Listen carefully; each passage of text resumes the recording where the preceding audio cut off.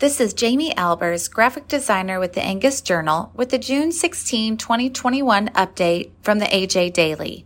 Today's AJ Daily contains considerations for preventing summer pneumonia and pink eye in the herd, an announcement from the USDA of the new grant program designed to benefit rural economies, and a statement from the North American Meat Institute about challenges faced at U.S. ports.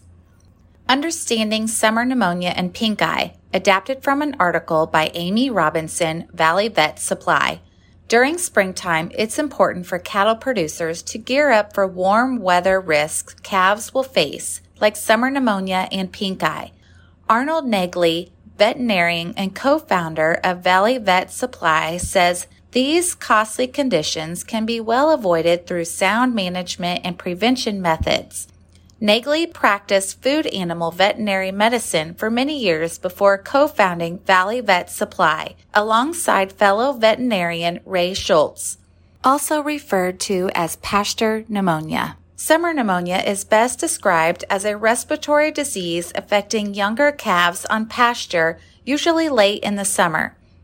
The infectious agents associated with summer calf pneumonia mirror those causing typical post-weaning bovine respiratory disease. To learn more, visit angusbeefbulletin.com/extra and select the Health and Nutrition tab. USDA launches grant program to help expand regional economies and create high-wage jobs, adapted from a release by the USDA. USDA Rural Development Rural Business Cooperative Service Administrator Karama Neal, June 15, unveiled a new grant program to help rural communities create good-paying jobs and support new business opportunities in high-growth fields. Rural Innovation Stronger Economy, also known as RISE, is intended to help rural communities identify and maximize local assets and connect to networks and industry clusters within their region. The new grant encourages a regional, innovation-driven approach to economic development.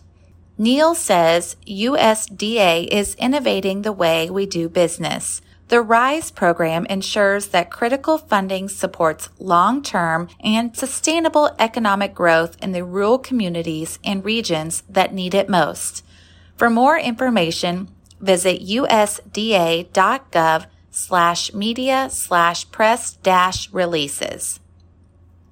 North American Meat Institute urges Secretary Vilsack to address challenges at ports. Adapted from a release by the North American Meat Institute. With delays and congestion at U.S. ports hurting U.S. agriculture exports, including meat and poultry products, the North American Meat Institute, June 15, urges U.S. Secretary of Agriculture Tom Vilsack and the Congress to confront the crisis as part of efforts to improve and strengthen the food supply chain. Julie Ann Potts, president and CEO of the Meat Institute, said, as part of USDA's focus on ensuring America's food supply chain is resilient, diverse, and secure, we urge Secretary Vilsack to help resolve persistent challenges at our ports. At issue is the continued behavior of ocean carriers to decline to carry U.S. agriculture commodity exports and instead return empty containers to Asian markets to fill them with more lucrative consumer goods to export back to the U.S. For more information, go to meatinstitute.org. Today's AJ Daily was compiled by Paige Nelson, field editor, Angus Journal. For more Angus news, visit angusjournal.net.